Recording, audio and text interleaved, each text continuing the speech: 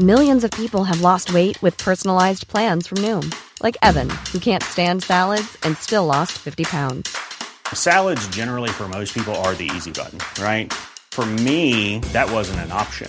I never really was a salad guy. That's just not who I am. But Noom worked for me. Get your personalized plan today at Noom.com. Real Noom user compensated to provide their story.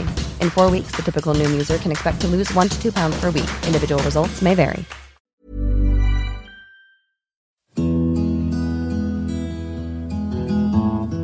G'day everyone, and welcome back to the third and final instalment of the Borneo campaign. This episode will cover the last major operation of the campaign, and actually the last major Allied operation of the war, at Balikpapan. Now I'm not sure whether it's pronounced Balikpapan or Balikpapan, but Balikpapan seems to roll off the tongue a bit easier, so that's the one I'm going with. But isn't it amazing the difference it makes when you put the emphasis on a deferent syllable? Welcome to the Australian Military History Podcast, a podcast dedicated to Australia's servicemen and women, covering events, units and personalities from the Boer War through to the modern day. Before we kick off this episode, a quick shout out to poor Paddy who took the time to drop me a line on Facebook with some complimentary words and encouragement. Thanks mate, it's always nice to get some feedback and knowing I'm on the right track, especially when I've got an entire podcast to research, write and record with a deadline looming and it's a beautiful sunny day outside. So thanks for that. And let me take this opportunity to apologise to any eager listeners from the last episode who logged on over to the website to have a squiz at some maps to get their bearings of the Brunei and North Borneo campaign. You'll no doubt have noticed that on the day the episode was released there were no maps or indeed any mention of that episode. Chalk that up to a lack of professionalism on my part. Not really. It's just that sometimes life gets in the way of what you'd rather be doing, and so I just didn't get a chance to upload it all to the Intergoogle. Rest assured, I gave myself a stern talking to, and assured myself it won't happen again, but it will go against me in my biannual staff performance review. Anywho, Balikpapan. So if you remember from last time, the lead up to the North Borneo and Balikpapan was a bit of a dog's breakfast as far as having troops, equipment and shipping where they were needed to be when they were needed to be there. Timings were moved around and various changes were made, and instead of the 9th Division making the assault on Balikpapan, that task was transferred to the 7th Division. It was mid-April when that decision was made, and the 7th Division would be landing on 1st of July. So a couple of months to figure out the where, when and how, and to get the troops and equipment together to do it. But that's not quite the full story. The brigadiers who would be carrying out the landing, F.O. Chilton of the 18th and I.N. Doughty of the 21st, weren't told about it until the 11th of May. Major General Milford, commander of the 9th Division, ordered each brigadier to individually come up with a plan of how to carry out the landing. It wasn't a bad idea actually, because Milford had his own ideas, obviously, but he wanted to see what his brigadiers would come up with. And what they came up with was pretty much what Milford had decided. Not only that, before the 9th were taken off the task, they had also devised their own strategy, which is also very similar. So all up, 4 different planners, working independently of each other, all came up with the same proposal. You can be fairly comfortable to state that it was more than likely the best option. So what was the situation on the ground at this point? The 9th Division was tidying up the last few tasks in North Borneo. Luzon in the Philippines had been recaptured, any organised resistance at Okinawa was crushed, and the Yanks were pretty much bombing mainland Japan at will. The capital of Burma, Rangoon, had been captured on the 3rd of May. The end of the war was in sight. The result was beyond doubt. Surely now was the time for troops who had been hard at it for 5 long years to be given a reprieve so they can look forward to going home and peace. Nope, apparently what was needed was another invasion. Whoever it was that said war is too important to leave it in the hands of generals knew exactly what they were talking about. Balikpapan is a port city on the east coast of Borneo, roughly a bit over a third of the way up. It sits on the western side of a headland jutting out into Balikpapan Bay. I suggest having a look on the website, AustralianMilitaryHistoryPodcast.com, to get a better idea of the geographical location. Balikpapan was the second most productive oil port in East Asia, exporting about 1.8 million tonnes of fuel-grade oil per year pre-war. No wonder the Japanese were keen to get hold of it early on in the piece. There were 2 airfields east of Balikpapan along the eastern coastline, one 5 miles away at Sepinggang and the other 12 miles away at Mengar, which would be useful if they could be captured intact, unlike the fields on Tarakan. Along this eastern coastline, hills rose steeply up to around 700 feet, while from Balikpapan port to the north and northeast, the plains ran for several miles before the jungles took over. Japanese forces in the area were estimated at around 3,900 troops, about 1,500 of which were mobile infantry, while another 2,400 operated anti-aircraft weapons and other sundry jobs in base units. They also had about 1,100 Japanese workers and 1,000 Formosans. Hard lessons had taught Allied planners that although only 1,500 were actually fighting soldiers, any Japanese or Formosan in the area, be they administration troops or labourers, had to be counted in the fighting strength. So all in all, it was a pretty formidable force, in numbers anyway. They were also known to have at least 18 coastal defence guns around the proposed landing beaches and at least 26 heavy and 78 medium and light anti-aircraft guns. Offshore from the landing beaches, poles had been driven into the seabed and braced with horizontal beams and protected by barbed wire, offering a challenge for any landing craft trying to navigate its way to shore. And finally, between Salkudo and Sapingang was an almost continuous anti-tank ditch, 12 to 14 feet wide, and an extensive tunnel and trench network, supported by concrete bunkers and pillboxes. So, nothing too serious. In actuality, it was very serious. Air Vice Marshal Bostock, who would carry out the air support for the landing, sent a letter to the Prime Minister warning that casualties from this landing would be comparable to the landings at Gallipoli. For those listening from overseas who aren't aware of the Gallipoli landings, we're talking 620 killed and a couple of thousand wounded, and that's on the first day. So that's a pretty substantial risk to be taking this close to the final siren. Even General Blamey had a moment of insight and objected to the need for this assault, but it had been deemed necessary by the Combined Chiefs of Staff in the Pentagon. So after informing MacArthur of Blamey's objection, and with all the backbone of an intestinal tapeworm, the Australian Prime Minister crumbled and did what he was told. The attack would go ahead regardless of the risk. Do you reckon we'll ever get an Australian Prime Minister with the testicular or ovarian fortitude to look an American president in the eye and just say, no? Geez, I hope so one day. Anyway, there were three main possibilities for landings to be carried out: Mangar, Sapingang and Clandestine. They each had sufficient deep water approaches and long beaches, meaning more force could be landed at the one time. Despite being possibly the toughest option, Clandestine was chosen for a number of reasons, mainly because it was the toughest option, which may sound counterintuitive, but there was sound reasoning behind it.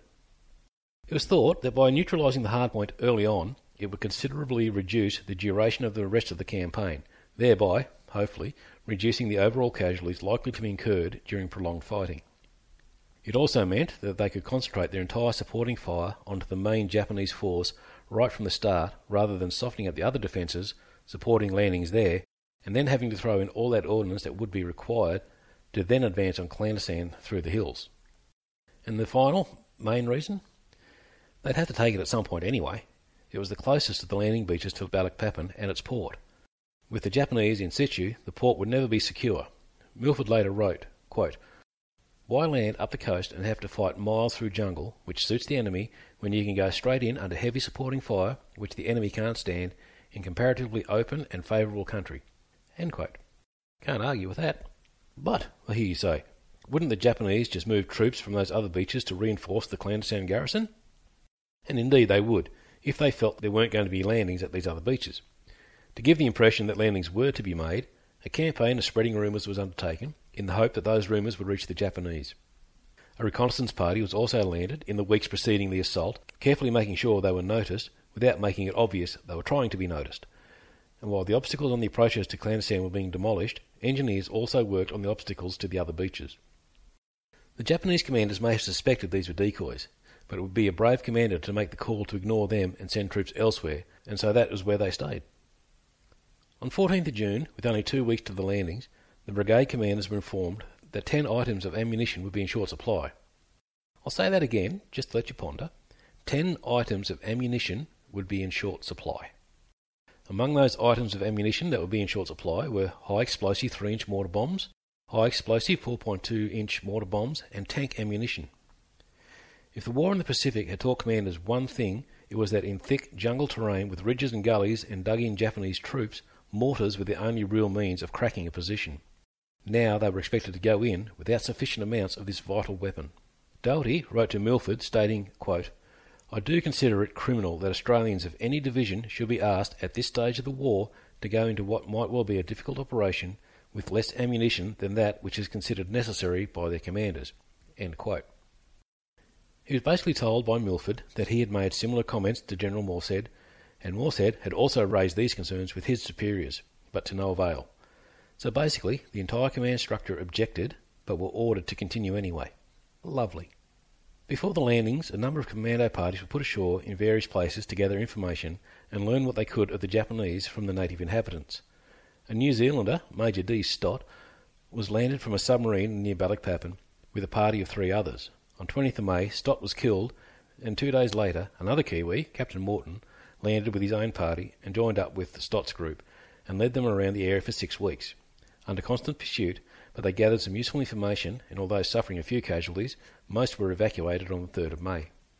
Another man operating in the area prior to the assault was Captain R. Jock McLaren. You may remember I mentioned him during the episode on Z Special Force. He was the bloke who had allegedly performed his own appendectomy. His team's mission was to parachute in 20 miles north of Balikpapan and try to find out if, when attacked, would the Japanese withdraw towards Samarinda or Banjarmasin. They had a lively time with one man being injured during the drop and their supplies falling into Japanese hands. They were ambushed on 3rd of July with one man being captured. McLaren carried the injured man to safety and then went back to work until he finally extracted all his party, less the captured man. On 6th of July he was able to pass on his hard-won knowledge to the 7th Division Command. The task of clearing the substantial number of mines floating around the area began 20 days prior to the designated landing time. The mines consisted of some which had been in place since 1941, laid by the Dutch in their attempts to hold off the Japanese invasion. Some which the Japanese had added during their occupation, and some which Allied aircraft had dropped into the area during the war to try and interrupt Japanese shipping. It was going to be a tough job, firstly because of those coastal guns I mentioned earlier. Any minesweepers working in the area would be within close range of those guns. The Allies did have some destroyers to help, but they couldn't really get close enough to fire on the guns due to the mines. Bit of a catch-22 really. While clearing the outer mines, 2 of the minesweepers were damaged by exploding mines and 1 of the ships was sunk. Another 3 were damaged by fire from the shore. A report at the time stated, quote, "The prospects of sweeping the area essential for the landing in the remaining time to meet the target date seem somewhat doubtful." End quote. Well, that sounds encouraging.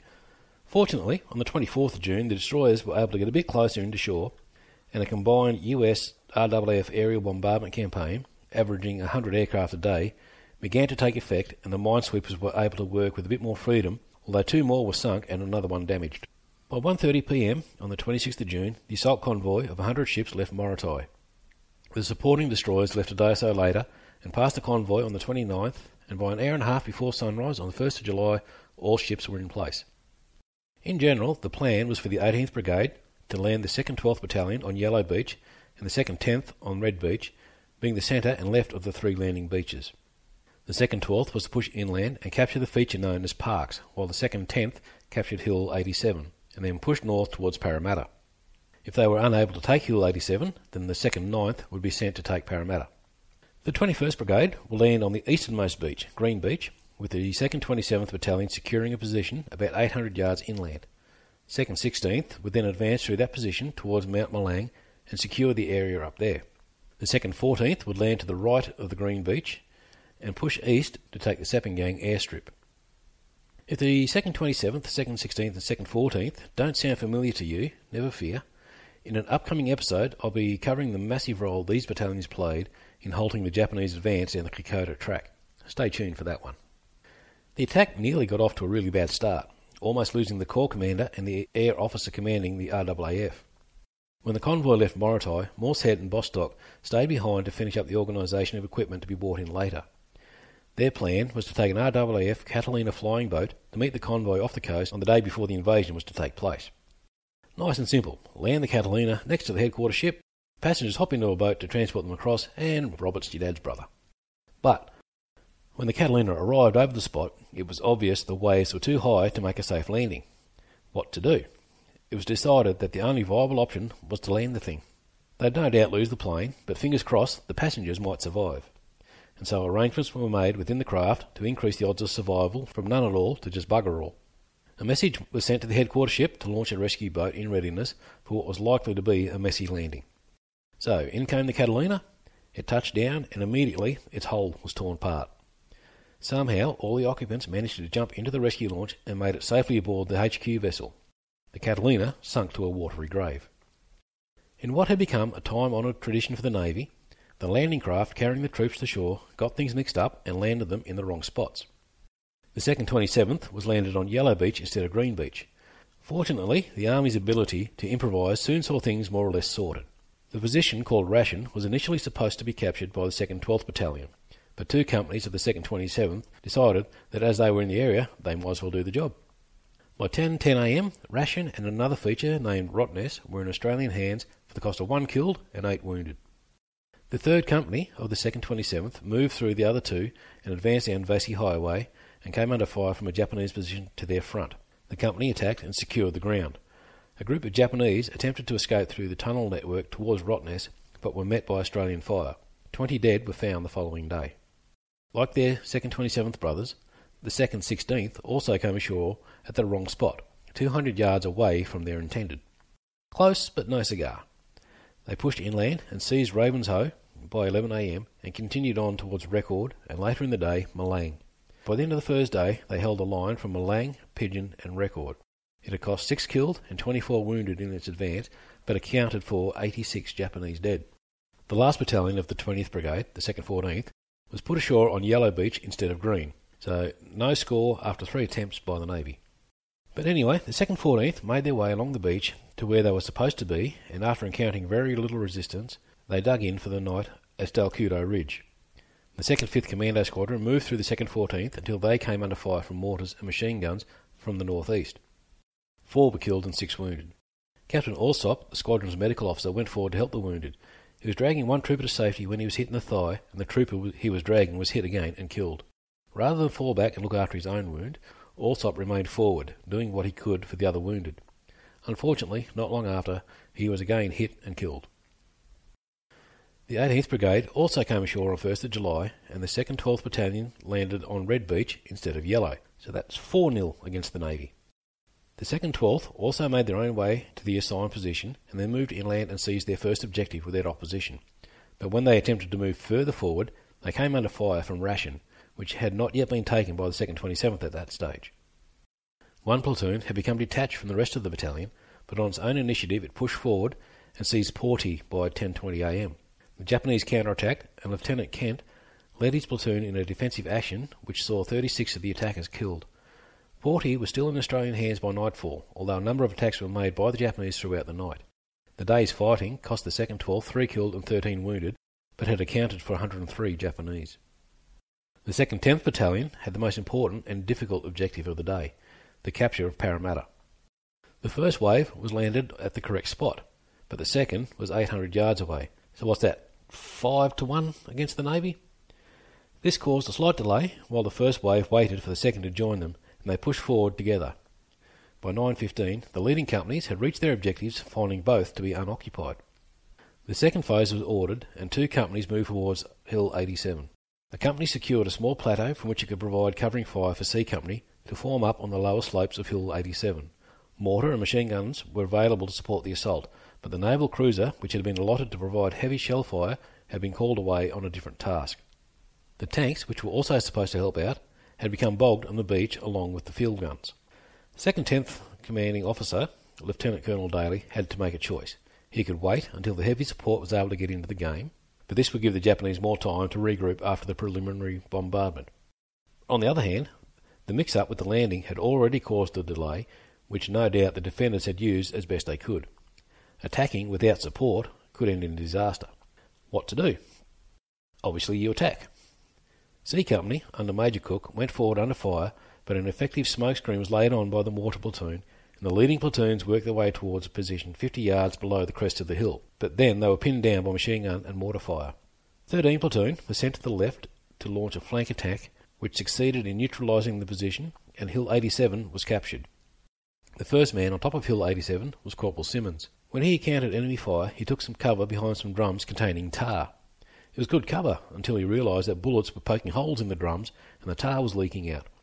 He kind of hoped that the position would be taken before the tar ran out and some of those bullets began making it through the drums. Fortunately for Simons, by 11:40, 2 tanks from the 1st Armoured Regiment finally arrived on the scene, and at this point the Japanese fire ceased. With Hill 87 secured, it was now time to turn attention to Parramatta. Keeping up the momentum, 14th Platoon pushed forward with support from the tanks. An airstrike was requested, but 14th Platoon took Parramatta before the strike was needed. Some time was spent clearing out the Japanese from tunnels and pillboxes, but by 2:12 p.m. the feature was securely in Australian hands. A patrol was sent further north to Newcastle, and they came under small arms and grenade fire, but soon overcame the position with flamethrowers and grenades. From this point, they saw the group of Japanese troops heading towards Portee and their date with Lieutenant Kent's platoon of the 2nd 12th. By late in the day, the 2nd 10th was securely installed in a line from Newcastle through Parramatta to Hill 87. Unfortunately, someone had forgotten to tell the US Air Force this minor fact. An airstrike was put in against Hill 87, mostly against D Company, resulting in 3 killed and 14 wounded. All up, for the 1st of July, the 2nd 10th had lost 13 killed and 14 wounded, while pushing far inland and killing 216 Japanese. The 2nd 9th Battalion had been held in reserve during the landing phase, but by mid-morning they were ordered ashore to relieve elements of the 2nd 10th, which were holding positions close to the coast. By 6 p.m, they had taken Sentosa Hill, where they dug in for the night. So by the end of day 1, the Australians had secured the main features overlooking the plains around Balikpapan. They had suffered casualties, but the fears of a Gallipoli-scale cost proved unfounded. MacArthur, Morstead and Milford had also landed by this point, and a communique was sent by GHQ describing the actions of the day. And it's this communique in which I have found the only real potential justification for the Borneo campaign. Although, as I'll explain at the end of the episode, it's not much of a justification. I'll quote a part thereof. Development of already existing air facilities at Balikpapan will enable our aircraft of all categories to disrupt and smash enemy communication on land and sea from Timor to eastern Sumatra. The whole extent of Java and the important port, Surabaya and Batavia, are now within easy flight range and subject to interdiction. Our shipping can now sail with land-based air cover to any point in the southwest Pacific. End quote. So there you go, that's the overall objective. But as strategically important as it sounds, it's not really. The 2nd of July was spent mostly consolidating the gains of the first day. The 2nd 14th pushed further towards Sepinggang and soon had the airstrip in their possession, and had also captured 2 abandoned naval guns and 2 artillery pieces. The 2nd 27th strengthened its hold on the high ground overlooking Stelkudo, and the 2nd 16th pushed further north, taking Resort, Owen and Oxley without opposition. In the 18th Brigade's area, the 2nd 12th took Potts, and finally linked up with Lieutenant Kent on Portee. Engineers worked under infantry cover to explode tunnel entrances and pillboxes. The 2nd 10th, having pushed further inland than the other battalions, received some attention from the Japanese during the night of the 1st and 2nd of July, killing about 40 Japanese. Patrols went out throughout the 2nd, probing around Tank Plateau, Reservoir and Norman, and at 3:30 Captain Broxop's company took Mount Sepula and the cracking plant. The 2nd 10th continued pushing through on the 3rd and captured Tank Plateau and the low ground between that position and Parramatta. The 2nd 9th, with the support of tanks, captured Sentosa. By stumps on day 3, the 7th Division held a bridgehead about 5 miles, 8 and a bit kilometres wide, and 1 mile, 1.5 k's deep.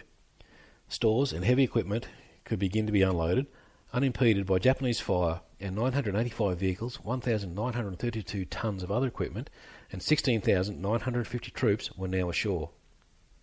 The 2nd 14th pushed on towards Mangar airstrip on the 3rd and came upon a group of Japanese which held them up for 5 hours until around 6 p.m.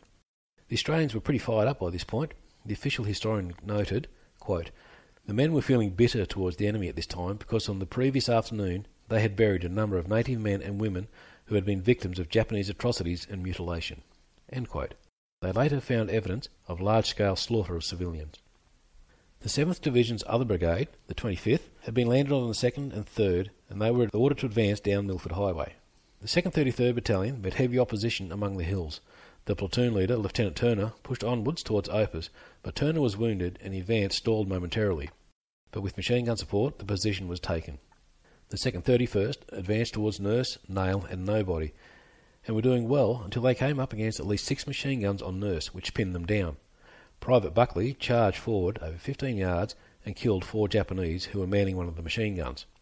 Now, 15 yards doesn't sound like much. In fact, it's only 13 metres, just over half a cricket pitch. But remember, there's 6 machine guns throwing lead around that area. I reckon it'd be the longest 15 yards Private Buckley ever covered. A section of D Company pushed a bit further forward than the rest of the company on Nurse and were cut off by a Japanese counterattack in which the section commander was killed. The section was cut off 600 yards from the rest of the company. Only one option really, fight their way back, which they managed to do under the leadership of Corporal Tobin. These kinds of actions show the value of really good junior NCOs, which the Australian forces had in abundance by this stage of the war. Refusing to let the Japanese retain possession of Nurse, the remainder of the company spent 8 minutes pouring machine gun fire into the Japanese, preceding a platoon-strength attack which managed to secure a foothold just below the main enemy defence. One section managed to make their way above the Japanese and attack downhill, but the Japanese saw them coming and all but 2 were killed or wounded. The 2 men who weren't hit, Corporal Farman and Private Harrison, took care of the Japanese counter-attack, killing 20, but the company was still on the nasty end of intense fire from the crest of Nobody. A platoon from A Company attacked Nobody. Who names these features? But a combination of heavy fire and thick undergrowth broke up their attack. Towards the end of the day, artillery and machine gun barrages were laid down on both Nurse and Nobody, but as darkness fell, both positions still belonged to the Japanese. Next morning, a patrol was sent out to scout around Nobody and found that the Japanese had abandoned it during the night. Nurse had also been abandoned. The 25th Brigade had secured its objectives. Meanwhile, the 2nd 14th continued its advance towards the Mengar airfield. They encountered no resistance, and it was thought the airstrip must be undefended. But at 11:50, while the 2nd 14th were taking up positions around the airfield, the Japanese coastal defence guns and 75mm artillery fired airburst shells over the airfield, causing many casualties among the 2nd 14th. Captain Chapman and Major Taylor, both artillerymen, were killed as well as Lieutenant Knight. Other senior artillery and infantry officers were wounded and the telephone knocked out.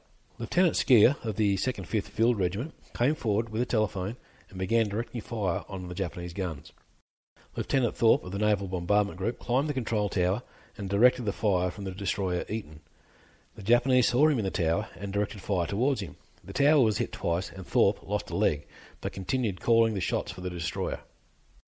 The enemy fire slackened a little, but continued for another hour. However, the main damage had been done by the opening salvo, and only 1 man was killed and 5 wounded in the later barrages. At the time the Japanese fire had started, a reconnaissance had been moving through the ground near the guns. As 3 Japanese gunners emerged from the shelter to man their gun, they were shot down. Another 3 were killed on the northwestern end of the airstrip, but it was pretty clear that the Japanese stronghold overlooking the airfield was going to take some shifting. The forward elements pulled back behind the river and waited until dusk before moving forward again. By then, Colonel Roden had 2 troops of tanks available, and he was able to push forward towards the strong point on the following day, the 5th of July. But it didn't quite work out that way. At first light, naval vessels unloaded a bombardment on the Japanese guns, and the Liberator bombers followed up with an attack at 8:30. A troop of tanks was landed on the north side of the river, in a position it was believed was shielded from the Japanese. They were wrong, and the Japanese gunners soon advised them of that fact. 2 tanks were destroyed, and the 3rd one damaged, with 1 man killed and others wounded. With Plan A an obvious fizzer, Roden had to go back to the drawing board. Throughout the day, while he was nutting out the specifics, an artillery duel was fought out between the Japanese gunners and the naval gunners offshore, but neither side landed any significant blows. By 7 p.m, Roden was able to move a 25-pounder field gun to the position near the bridge over the Mengar River. Roden's plan was for this gun to provide direct support to an infantry assault, while the naval guns delivered a more generalised bombardment. With the end of the war not too far away, Brigadier Doherty favoured a gradual, step-by-step approach to reducing the stronghold, and so he agreed with Roden's plans. Before dawn on the 6th, a patrol was sent forward and contact was made with the Japanese gun crew, but the patrol was unable to silence it. Then, with the first light, the 25-pounder opened up and destroyed 2 guns. The forward patrol was able to direct the fire onto the other positions, and another 3 guns were destroyed. The lead platoon, under Lieutenant Doyle, moved off at 12:30 and advanced through the bush for an hour and a half to a position 50 yards from the guns. Firing their weapons and hurling grenades as they ran, the platoon charged the guns. The gun crews were put to flight and 2 guns were captured, but the platoon was now in enemy territory and greatly outnumbered. If the Japanese counterattacked while Doyle's platoon was up there on their own, Doyle would have no chance. Word was sent back that the remainder of the company was required urgently, and so 2 platoons were sent. As darkness fell, the company dug in. That night it rained cats and dogs, and the pits dug by the Australians soon had chest-high water in them. But they were better than nothing, as was proved throughout the night when the Japanese launched 4 attempts to dislodge the company. One attack was described thusly, quote, "The position looked very grim, as all communications with battalion had failed and no defensive fire could be called down. However, the company held firm and the enemy were beaten back. Interesting sidelines were a Jap officer brandishing a sword, jumping into a weapons pit and being bayoneted for his trouble. Private Dick Hill, who, after dealing with 2 Japs who attacked him, was attacked by a third carrying a spear just as he emptied his magazine. Luckily, the Jap only used the spear to hit Hill, and Hill's gameness in wrestling the Jap while reloading and then killing his opponent is something still talked about. A very serious situation now developed. Owing to the rain and mud, all automatic weapons and practically all rifles failed. Grenades became the order, while frantic efforts were made to clean the weapons and keep them firing. End quote. Must have been one hell of a night, eh? More patrols were sent out the next day to establish the Japanese positions. Unfortunately, supporting artillery meant to assist one of the patrols landed right on top of them, killing and wounding all but 12 men. No advances were made during the day, and another night was spent in the hills. This time, the artillery had the ranges sorted, and when the Japanese attacked, the guns stalled their progress. 5 attacks in all were beaten off during the night. Naval fire and aerial bombardment was directed at the Japanese the next morning, with a couple of tanks also joining in. At 12:30 p.m, Roden figured the position wasn't going to be any more softened up, and Captain Clark's company attacked the remaining gun positions. By dusk, the 2nd 14th had secured the hills overlooking the Mangay airstrip. Unfortunately, not long after this, a group of correspondents and sightseers from the rear areas rolled up. It's a time-honoured tradition, going back to ancient times, that the soldiers who had won the ground could take the souvenirs of the battlefield. It didn't sit well with the frontline soldiers of the 2nd 14th that these others felt they could come in after the fighting and take souvenirs. Some harsh words and 1 or 2 fists were thrown around. While the 2nd 14th were doing their thing, the 2nd 16th were also fighting hard with the assistance of the 2nd 5th Commandos. They were attempting to seize a position further to the west known as Gate. The Japanese had fought a fanatical defence, and on the 6th of July, 2 strong attempts to take the hill were forced back. Lieutenant Scott of the 2nd 5th Commandos was having difficulty locating the Japanese positions in order to coordinate supporting fire, so he decided to climb a tree for a better look. He called the coordinates down to the men of the 2nd 16th, 2 of who were killed throughout the operation, and from a position only 50 yards from the enemy's forwardmost position, Scott directed 300 rounds throughout the day. He systematically directed the fire onto specific positions, and by the following day, the 2nd 16th was able to take Gate unopposed. So, while the 21st Brigade was doing all that, what was the 25th doing? The 25th Brigade had gone in on the left flank of the landing, and while the 21st Brigade concentrated on the airfields and around the ground to the east, the 25th had the task of taking the high ground overlooking the plains of Balikpapan. The 25th were ordered to advance slowly, making utmost use of supporting arms. This included the 2nd 4th Field Regiment and the 2nd 1st Machine Gun Battalion and a troop of tanks. So, to try and avoid confusion with all the unit names, when I mention artillery and machine guns, it is these units that are delivering the goods. The 25th Brigade consisted of the infantry battalions, the 2nd 25th, 2nd 31st and 2nd 33rd, and it's these units that I will mention by name. All clear? Good. Brigadier Ether's objective was to seal off the area from Orr's Junction to the coast and then move in to clear out the enemy and seize the port. The 2nd 31st took up defensive positions on Letta and Lewis and pushed forward towards Laverton and Liverpool. If you have a look at the map on the Australian Military History Podcast website, you'll see that these positions down to the bottom left of the map. You'll also see that these features are also between Balikpapan Port and a number of features starting with M. Now this is important because those M features had not yet been cleared of Japanese. The 2nd 31st Command Post was set up on Lodge and soon began receiving heavy fire from metal, and the adjutant and intelligence officer were wounded. Just as serious, the wireless was destroyed. The CO, Lieutenant Colonel Robson, could only communicate with his forward units by telephone, which I'm sure you can imagine wasn't the most efficient method in those hilly conditions. The 2nd 23rd on Letta also took fire from metal. Obviously, metal was going to need to be sorted out if the brigade was going to be free to continue its operations. Overnight on the 5th of July, the mortar sections lobbed 650 shells onto metal in preparation for an attack the following morning. Captain Balfour Ogilvie carried out that attack and managed to get metal under control in fairly short order, the mortars having done a significant amount of damage. But a simultaneous attack on Muffle was held up by heavy machine gun fire, and it wasn't secured until late in the afternoon. Having taken metal, the battalion then came under fire from Joint, which may not have happened had Muffle been taken sooner. But as it was, at 3:55 p.m, shells from Joint hit the 2nd 33rd Command Post, killing the signals officer and wounding the commanding officer, Lieutenant Colonel Cotton. A company probed forward towards Judge to see if it could put fire on Joint, but they came under heavy fire and were forced to withdraw. So from that brief overview, you get a really good idea of the problems facing any attacker in that area. Securing one feature immediately brings you into the attention of defenders on another feature, You take that one, and then you get attacked by another. You can attempt to mitigate that problem by sending simultaneous attacks onto other features, but if those attacks get held up, it leaves the main push hanging and under fire until the supporting attack is pushed home. This phase cost the brigade 11 killed and 45 wounded, and that was just getting themselves into a position to be able to attempt the main prize. By the evening of 6th of July, the 2nd 25th had managed to push on and seize Liverpool and Huon, which basically completed the encirclement of Balikpapan from the southern coast to the Sumba River. But there were still a lot of Japanese in the hills behind the brigade, which would have to be dealt with. On the 7th, a platoon of the 2nd 25th was ordered to take Colt, the next feature to the east of Huon, with the intention of a full company taking up a position at once. The platoon got to Colt without opposition, so they continued on to Jam. During the move to Jam, they came under heavy fire from 2 pillboxes. Lance Corporal Svensson led the platoon forward and destroyed 1 pillbox, but were eventually forced back by the second. There was also a small copse of trees between Colt and Jam, which concealed a strong enemy force. The Japanese troops within the copse were kept quiet by machine gun fire from Liverpool, but keeping them quiet wasn't going to do much good. They needed to be shifted. So in keeping with Brigadier Ether's doctrine of making the utmost use of supporting fire, during the night the copse was shelled heavily. Patrols moved forward the following morning, but met heavy fire, so more artillery and machine gun fire was poured in throughout the day. This did the trick, and when a patrol went forward early on the morning of the 9th, the copse and Jam were deserted, except for the 46 dead enemy troops. Now, you'd be forgiven for thinking that the pattern was basically fight hard during the day, and then tuck in at night for a nice kip to wake up nice and refreshed the next day. Well, obviously that wasn't the case. Although Japanese movement throughout the days could be monitored from the heights, during the night it was a different story.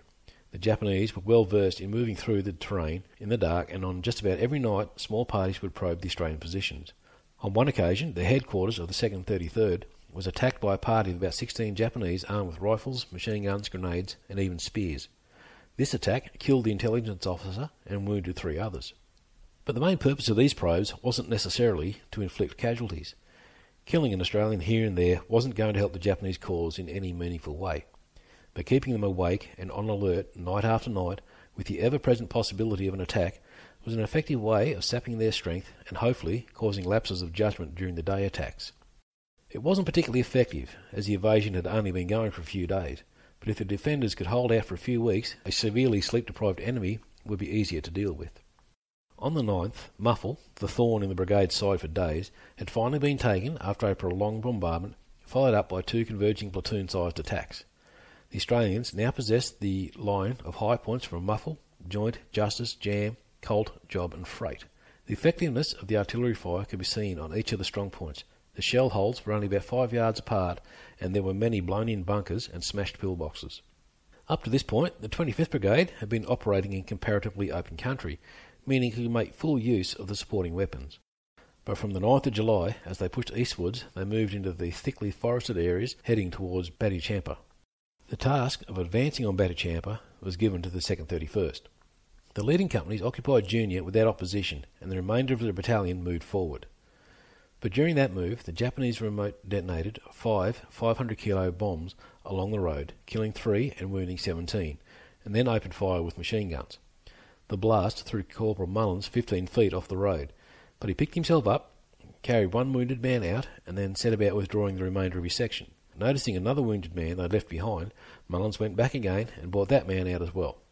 I don't know what kind of injuries Mullins himself had suffered, but I imagine he wasn't in a particularly good way himself. It never ceases to amaze me how some of these blokes get so banged up, but just keep on getting the job done and looking after their mates. And so it went on. Having taken Junior, there was Cello, and after that, Coke was next on the list. Coke proved to be one of the toughest objectives to take. It was a steep knoll with heavy trees every few yards and a thick undergrowth. There were also large logs lying about, roughly 3 to 4 feet thick, which had been felled by timber cutters prior to the war, but hadn't been carried out. Lieutenant Colonel Robson felt that the worst of the enemy resistance had been broken, and so he ordered a company-strength attack with support from artillery and tanks. During the shelling, there was no enemy response, confirming Robson's assumption that the Japanese were just about done. Or so it seemed. Lieutenant Carroll's platoon led the attack, with 2 tanks in support, and advanced to about 100 yards when the enemy finally made their presence known. They opened up a terrific fire which killed Major Ryrie of the tanks and wounded the second-in-command of the 2nd 31st, Major Hall. The lead platoon lost heavily and was forced to ground, They had stumbled across about 7 Japanese defensive posts hidden by the logs and heavy bases of the trees. Robson was observing the advance from a cutting, and without hesitation he yelled, "9 platoon, get up there on the right." One of the platoon later wrote, "Corporal Autry's section crossed the road first and ran into the fire that killed Ryrie. It was so quickly done that I'm sure it was the same gun and the same magazine." End quote. Autry and 2 others were hit. Lance Corporal Cooper collected 5 men and pushed on towards the logs, and Cooper silenced 2 Japanese with a grenade. Lieutenant Kelly then arrived with the 2nd platoon, and together they pushed forward. Cooper accounting for another 4 Japanese, and then held the position while a Japanese counterattack was launched further down the hill. Private Douglas was a 39-year-old storeman back at headquarters. When a tank appeared with a couple of wounded troops on it, Douglas helped them down and then jumped onto the tank as it headed back into the scene of the fighting. Here, Douglas brought in another 2 wounded men under fire, put them on the tank and followed it out. He then stayed in that position and tended the wounded until he noticed about 10 Japanese advancing down the lower slopes. So he picked up a wounded man's Owen gun and held off the attack until the wounded could be taken further back to safety. Coke wasn't going to be taken that day, and so Robson ordered a withdrawal. During that day, 18 men had been killed and 23 wounded. On the day after the fight at Coke, the 2nd 31st was relieved by the 2nd 25th, and there was a bit of a lull over the battlefield for a couple of days while Ether figured out his next moves. Eventually, on the 14th, he ordered attacks on Cart and Calm, positions on either flank of Coke, and this was achieved by dusk on the 15th. But on the night of the 15th, the Japanese counter-attacked strongly. They were repelled, with Lance Corporal Grigg killing about 13 Japanese as he lay on one side of a large log, throwing grenades over the log into the advancing enemy. But the Japanese resistance was showing signs of weakening by this stage. Over the following 4 days, Cart, Calm, Chair, Charm and Abide fell to the Australians, and the outpost line had been advanced as far as Pope's Track. General Milford decided that was as far as they needed to go. There was no point pushing further, losing lives in the process, and General Morshead agreed. Ether was ordered to hold his ground and only send patrols out in order to maintain the security of the forward positions. The fighting to the east of Balikpapan was more or less over. That means there was only one more thing for us to cover. Although the beaches which had been used to land the troops were now free from any risk, they simply couldn't handle the vast amounts of stores required to maintain the force. Milford asked Rear Admiral Noble to begin landing supplies at the port of Balikpapan, but Noble refused, stating he wouldn't risk a single destroyer unless he had a guarantee that the Japanese couldn't fire at them from the west coast. With no other choice, Milford ordered the 18th Brigade to clear the western shores. The task was given to the 2nd 9th Battalion, with support from the 2nd 7th Commando Regiment, a troop of tanks and a troop of field guns including heavy mortars. The landing was carried out on the 5th of July. The standard naval and artillery bombardment preceded the landing, and the first troops landed unopposed at 1:35 p.m. Less than an hour later, the entire battalion was ashore, as were the tanks, although the tanks were pretty much useless, as they were all bogged. The infantry quickly pushed inland and came under fire from enemy artillery about 3 miles west of Panajim. Fortunately, the 2nd 4th Field Regiment had some guns on the eastern side of the bay, which were in range, and so they soon took care of that problem. By the end of the day, 6 enemy guns had been captured and 1 Japanese soldier killed. The next few days were spent with small patrols scouting the area, searching for enemy positions. Some contacts were made with a number of Japanese killed, but more often than not, the areas the battalion searched were unoccupied. On the 15th of July, Lance Corporal McKinley reported that a Japanese vessel was located a few miles up the Rico River, and a patrol was sent to keep an eye on it. There were no Japanese on board, but while they were there, the patrol saw a barge towing another vessel towards them. They waited for the barge to get closer, and then sprang their ambush, which caused the barge to catch fire and sink. 5 Japanese were taken prisoner, and patrol used the captured vessel to carry their prisoners back down the river. More reports were received that some Japanese troops were assembling at the northern end of the bay. Although the ground was more or less secured, there was still a chance that the Japanese could float small vessels into the port under the cover of darkness and do some damage, and so a force was sent to secure the northern area. Extensive patrolling uncovered small groups of Japanese soldiers, but it wasn't until early August that the entirety of Balikpapan Bay was secure. And that pretty much brings us to the end of the Borneo campaign. Balikpapan added another 229 to the tally of Australian dead and another 634 wounded. Japanese lost just over 2,000 killed. Only 63 were captured, again showing their determination to die fighting rather than face capture. In all, Australia suffered around 2,100 casualties, of which roughly 600 were killed across all of the Borneo operations. Japanese casualties came in at just under 5,000, and the big question is, was all this necessary? When you look at a map of the world and Borneo's place therein, you do get an idea of the strategic importance from a World War II perspective. It sits kind of in the middle of a circle of important countries. Singapore, just off the tip of what was then known as Malaya, is less than 300 miles from the west coast, with no landmass in between. If you're launching an assault to retake Singapore, you're going to launch it from Borneo. To the south and east, you've got the archipelago of Indonesia and access to the Timor Sea and its oil reserves. And to the northeast, you've got the Philippines and their abundant resources. Directly north of the tip of Borneo, you've got unhindered access to the South China Sea and all the ports and resources that come with control of that area.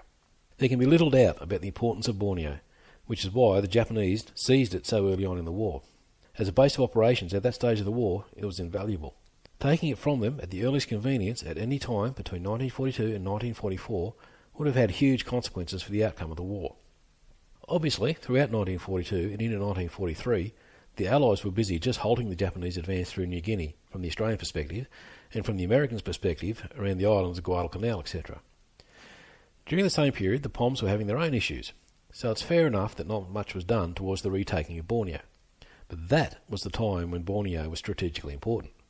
By May 1945, the directions that operations were taking was most certainly away from Borneo. As I said at the start, at this stage, American forces are on Japan's doorstep. The British forces had seized Rangoon in Burma by April 1945. If their plan for the next phase of the war was to push south towards Malaya, then launching an assault from Borneo to head north and catch the Japanese between the two forces is probably not a bad idea. But the POMs aren't the head honchos in the Pacific theatre. MacArthur is, and Australian forces are nominally under his authority. And MacArthur is knocking on Japan's door. His whole strategy is the island-hopping campaign. Cut the mainland off from the forces holding various islands, and you cut off the flow of supplies to those forces. They wither and die without needing to fight for each individual island. MacArthur had tunnel vision for Japan. So what does it matter to him if the British want to punch south into Malaya? He's going to cut off any chance of supply and reinforcement to that part of the world anyway. So, why send Australian troops to seize Borneo, an island which by this stage has little strategic value in MacArthur's grand war-winning strategy? Even Thomas Blamey, who had been little more than MacArthur's lapdog for the last 2 years, worked to try and limit the scope of operations. As I said at the start, I have no idea why, and having read through everything and arriving at the end, I still have no idea why. I don't know what was going through MacArthur's mind. Yes, there was that communique about having control over the entire area, freedom of shipping and all that, but they were going to achieve that anyway when they knocked Japan out of the war. Even after discarding 75 years of historical debate, it's hard to see just what MacArthur was hoping to achieve. Did he have a grand strategy for 1946, for which Borneo was a major part? Or was he just keeping the diggers busy while the US took, in inverted commas, the glory of victory over Japan? I'll leave that up to you to decide for yourselves. Okay, so thank you one and all for following along with this 3-part series on the Borneo campaign. It's a bit of a removal from my usual short and sharp episodes, so I'm interested to hear what you think. Do you prefer the shorter, one-episode type thing, or do you like the more in-depth coverage? Or maybe a little from column A and a little from column B. Pop over to the Facebook page and let me know. Next time, we're back to a single episode account of a world-changing war in which Australians took part, but which very few people know about. I'll catch you for that one. Cheers, everyone. Hope you enjoyed that episode. If so, feel free to leave a comment on the website at AustralianMilitaryHistoryPodcast.com or on Instagram under AMH Podcast or on Facebook. Also, apparently leaving a review on iTunes helps more people to find the podcast, so it'd be very much appreciated if you can head over to iTunes and leave a review and a comment so that more people can learn about the amazing history of Australia at arms. And remember, if there's any aspect of our military history which you would like to hear about, drop me a line at amhp.media@gmail.com. And thank you for listening to the Australian Military History Podcast.